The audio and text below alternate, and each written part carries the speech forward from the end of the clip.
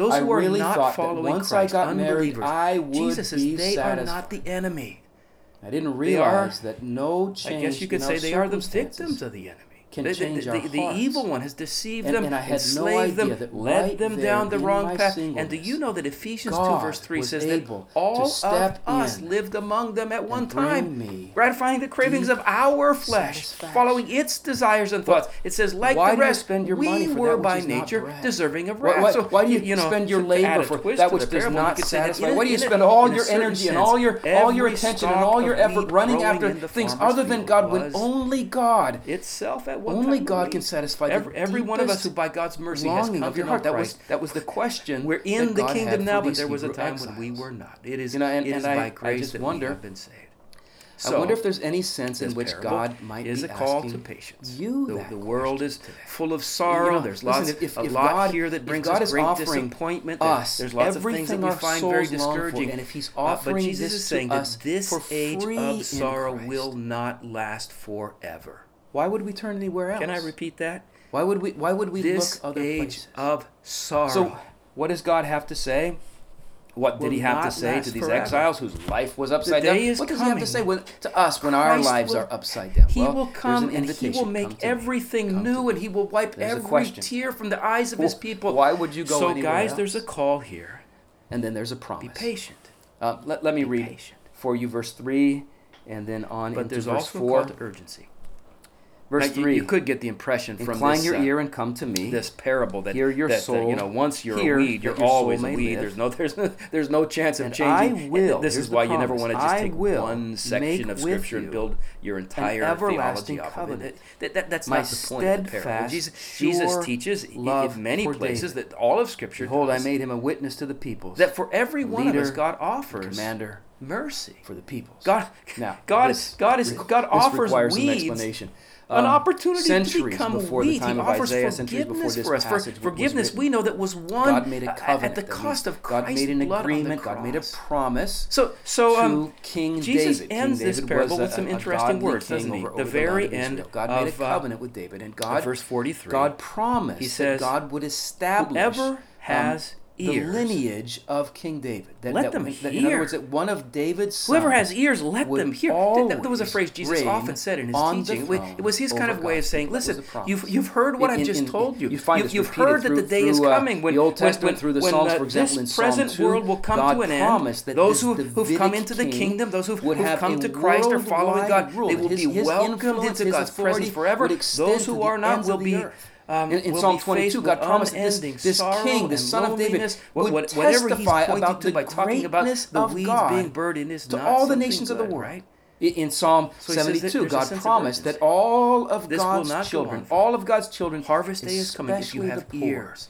Jesus says, would please flourish, listen. just flourish Hear. under this king's So I think thoughtful part of this rule. parable is meant In for Psalm those who 89, God guaranteed, who perhaps right God now are guaranteed not, that this covenant with David and with his offspring would last forever. they're not sons of no the matter righteous. what. In other words, this was to be They're an not children of unconditional God. They're covenant. not following Christ yet. And Christ But is saying, I love you. When the exile I'm took calling place you. and the Babylonians conquered hear. the land of Judah, So I wonder and if the royal that city applies of to you, Jerusalem that, was set to today, the flame, God and perhaps God's is people were speaking put through into me to chains you. and dragged off into And just slavery. offering a loving invitation to It appeared to turn at least from a outwardly, life it of appeared ignoring that the God, promises of God to confess your need had for failed. Christ.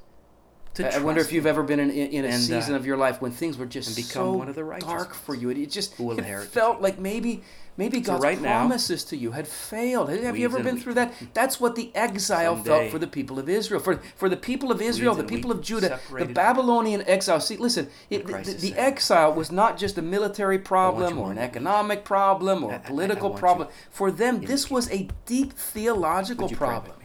They weren't just wondering why Thank their you for this army had teaching of failed or why their Jesus. government Thank had you for failed. the No, truth they, that he offers they us. were wondering if maybe Father, we their pray that your God Spirit had would come and failed. apply that truth Maybe to they were wondering if our God understanding. had given That up you would on apply it to our lives, that you would give us have grace you ever to been there? respond Have you ever with wondered if faith maybe God has just and to rejoice in your goodness. given up on you? He doesn't In seem Christ's to be name. answering your prayers. He Amen. doesn't seem to speak to you in the Word anymore. He just seems so distant. Nothing seems to be happening. Have you ever just wondered maybe God has given up? Listen. That's the way they felt, and God was saying to His people, He's saying, "I want you to listen to me. You have sinned, you have wandered, you have strayed, and because of this you are exiled." But He's saying, "I want you to know, I will not break my promise to David. I will not break my covenant with the son of David for his sake, not for yours, but for his sake. I promise I will restore you. I will make with you an everlasting covenant, my steadfast, sure love for David." In other words, God was saying to them, He was saying, the love I promised to King David, all right? He's saying, that's the love I will give you. I'll give. It's not the love you deserve. It's the love David did. I made the covenant with him. But I'm going to give it to you. To you. Now, during the years of the exile, 70 years, the Hebrew people were so thoroughly destroyed and ridiculed and devastated by their enemies, that they essentially they became repulsive in the eyes of the other nations of the world. I mean, rather than being a nation that was held in respect and considered in high esteem, it's as if when the other nations thought about Israel and they saw the Jewish people, it's like they wanted to turn and walk in the other direction to get away from them. But do you see what God is saying to them in verse 5? God says, behold, he says, I'm going to change this. He says, behold, you shall call a nation that you don't know, and a nation that you did not know shall run to you. Now, they're not going to run from you anymore. They're going to run to you. There'll be something so attractive about what I did do in you, Israel, that the nations of the world will want to come see you. Why? Because you're special? No, he says, no, because of the Lord your God, because he's special, because of the Lord your God and of the Holy One of Israel, for he has glorified you. So that's the promise that God made to Judah. All right? And the promise, listen, it wasn't based on anything they deserved. It wasn't based on their behavior or the fact that they had, straightened themselves up on the exile. No, that wasn't it. The promise was based on a covenant, an agreement that God had made with someone else, that God had made with David, right? That's how they knew God would keep this promise, because it was based on God's covenant with David. And guys, do you know that in the same way for Christians, the promises that God has made to us, they're not based on us. They're based on a covenant, an agreement that God made with the Son of David, with the Messiah, with Jesus himself. They're based on God's relationship with Christ. And that's how we know. That's how we know God will keep his promises to us. 2 Corinthians 1 verse 20 says, no matter how many promises God has made, and I'm telling you, he's made a lot of them. It says, no matter how many promises God has made, they are yes in Christ. They're all fulfilled in Christ. And so through Christ, the amen is spoken by us to the glory of God. So, to people who are weary and thirsty and empty and broken, to people who feel like life is upside down. Does that describe you? To people in a situation like that, God has an invitation. He says, come. Come to me. You don't need to bring anything. I just want you. Come. He asks a question. Why would you go anywhere else? And he makes a promise. He says, come to me and I will give you my unfailing love. Come, everyone who thirsts, come to the waters, incline your ear, come to me, hear, that your soul may live. Would you pray with me? Father, we find comfort in knowing that